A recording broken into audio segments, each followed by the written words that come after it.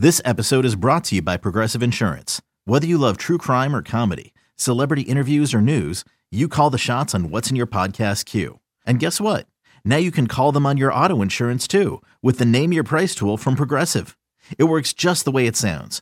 You tell Progressive how much you want to pay for car insurance, and they'll show you coverage options that fit your budget. Get your quote today at Progressive.com to join the over 28 million drivers who trust Progressive. Progressive Casualty Insurance Company and Affiliates.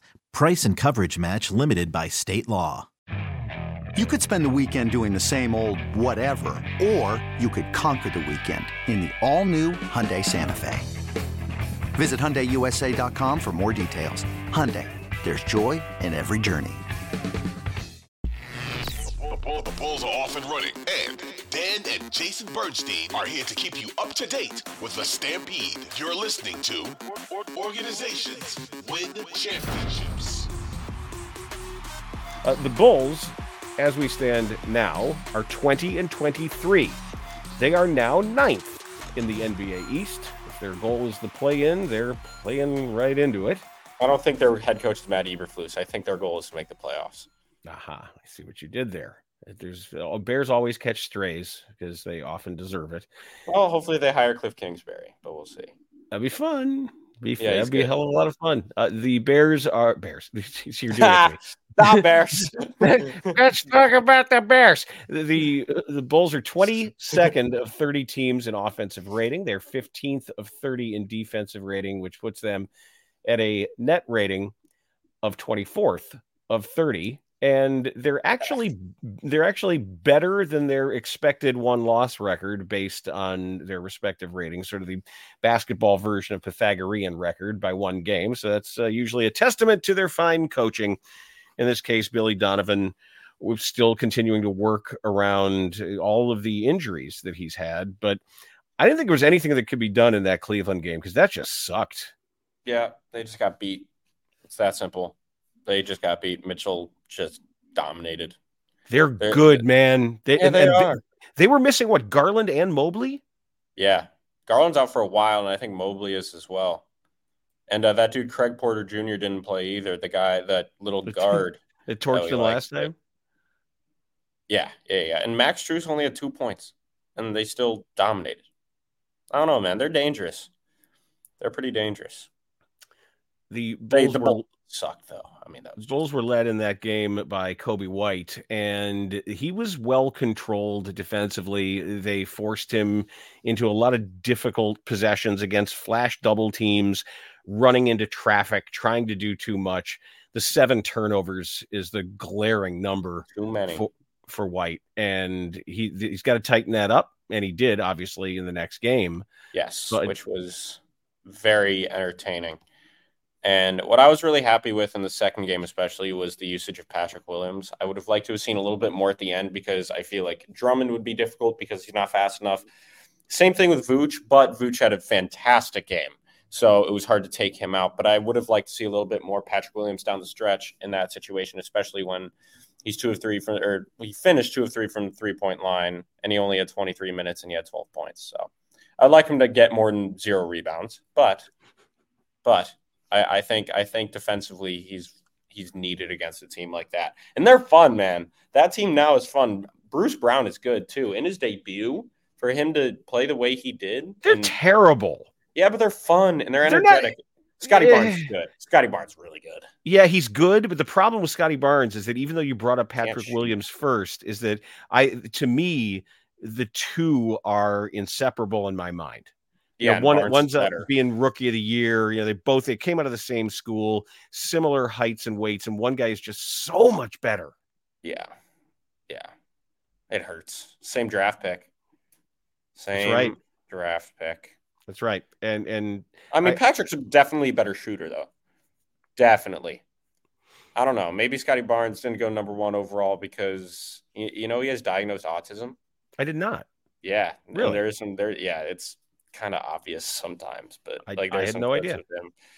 Yeah, and so does Tony Snell, former Bull. That I knew. I did not know the same was true for Scotty Barnes. Nikola Vucevic, 12 of 20. He was terrific. 14 rebounds, 7 assists, 2 steals, and a block. DeMar again with 6 assists. He is just, and 4 3-point attempts. Didn't make any of them, but 7 rebounds. Yeah. But this team, without Poeltl, they're a completely different team. You could have gone to Vucevic every single time. And they did a lot. I mean, he had the most field goal attempts, which makes sense. His 3-point shot is ugly right now, though. It would be so much more of a threat if he were to make those consistently. But with LaVine tweaking his ankle, he didn't finish the game out. I was surprised they had Ayo in instead of Patrick. Ayo played well, don't get me wrong, but I was still a little bit I was questioning it because of the size difference. I think Patrick would have been really important, but nonetheless, they won the game, and Kobe White had a layup to ice it, and it was entertaining. Let me ask you this about what you said about Vooch, because I think you do a pretty good job. You've got a better eye than I do looking I know exactly what you're about to say. At the mechanics of some of these jump shots.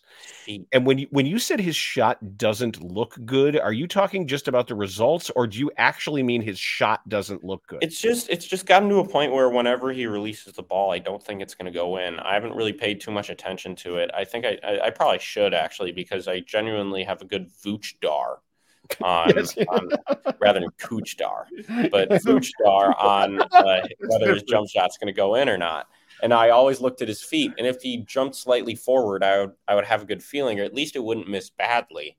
But whenever he jumped straight up and down, or even half an inch backwards, I knew something bad was going to happen. So I don't know. My guess is the reason why he's not shooting at a high clip this year is because of his feet. His jump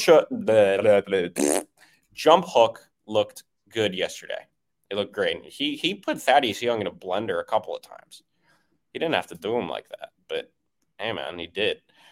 Another day is here, and you're ready for it. What to wear? Check. Breakfast, lunch, and dinner? Check. Planning for what's next and how to save for it? That's where Bank of America can help. For your financial to-dos, Bank of America has experts ready to help get you closer to your goals. Get started at one of our local financial centers or 24/7 in our mobile banking app. Find a location near you at bankofamerica.com/talktous. What would you like the power to do? Mobile banking requires downloading the app and is only available for select devices. Message and data rates may apply. Bank of America N.A., member FDIC. Old ass Thaddeus Young still doing it. How about it? I thought it was great when Zach started. He tried on the tweaked ankle. He came out after the game, and Donovan said that he couldn't get it going. And Twitter, it was having some fun with the fact, like, oh no, Zach LaVine is out of the game. What are we going to do without Zach LaVine? And the responses were predictable. And Kobe, and look, opened up Kobe White, opened up Vooch even, and DeRozan was able to be his new self in that score when you need to, but also be a facilitator. And it was a fun win.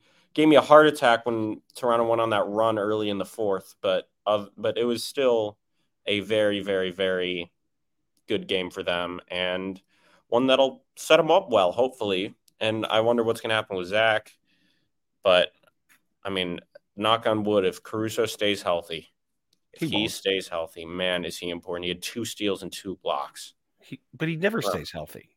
I know. You know better than that. You know, it's just a matter of when. Interesting cases too. That's really, we saw the limits of Andre Drummond. Now you ask yourself, boy, look at Drummond. Shouldn't he be playing more minutes? Shouldn't they be right? This is one of those games where you saw, what was it, 9.5 minutes? You're like, yeah, no, not tonight. Not even though he is more conditioned than last year, it's still tough to run with that team because they're just so fast and they're so up and down.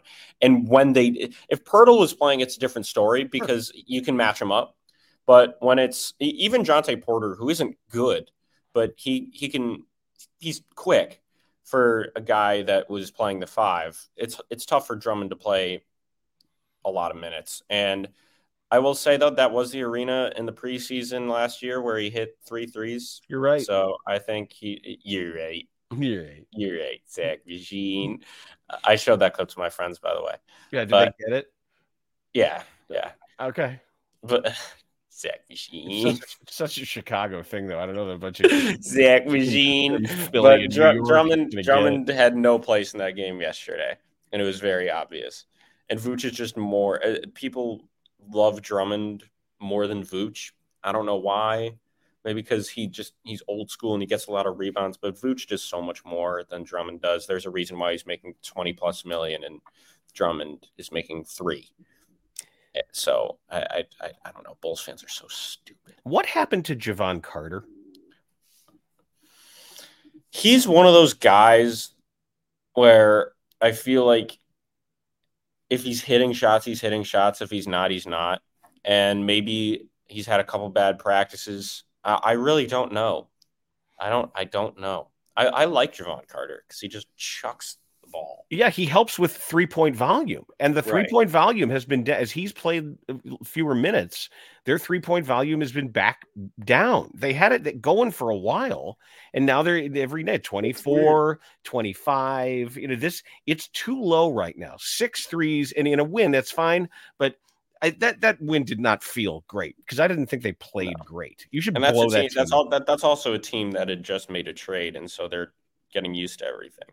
So it's not a team that I will say though that is the type of team that is going to be competitive no matter what. Almost like last year's Nets team when they got rid of everybody, even though that Nets team was still pretty good, but they always competed no matter who they were playing against. And new guys found roles, like Mikal Bridges became more of the one than he had ever been in his career. Cam Thomas started to play well. Cam Johnson started to play well. Nick Claxton picked up a bit. So it's not a team that you can take lightly. It's not, and they're nowhere near as bad as Detroit or Washington or anything like that. But it's still, you got to take them seriously. But you should beat that team convincingly.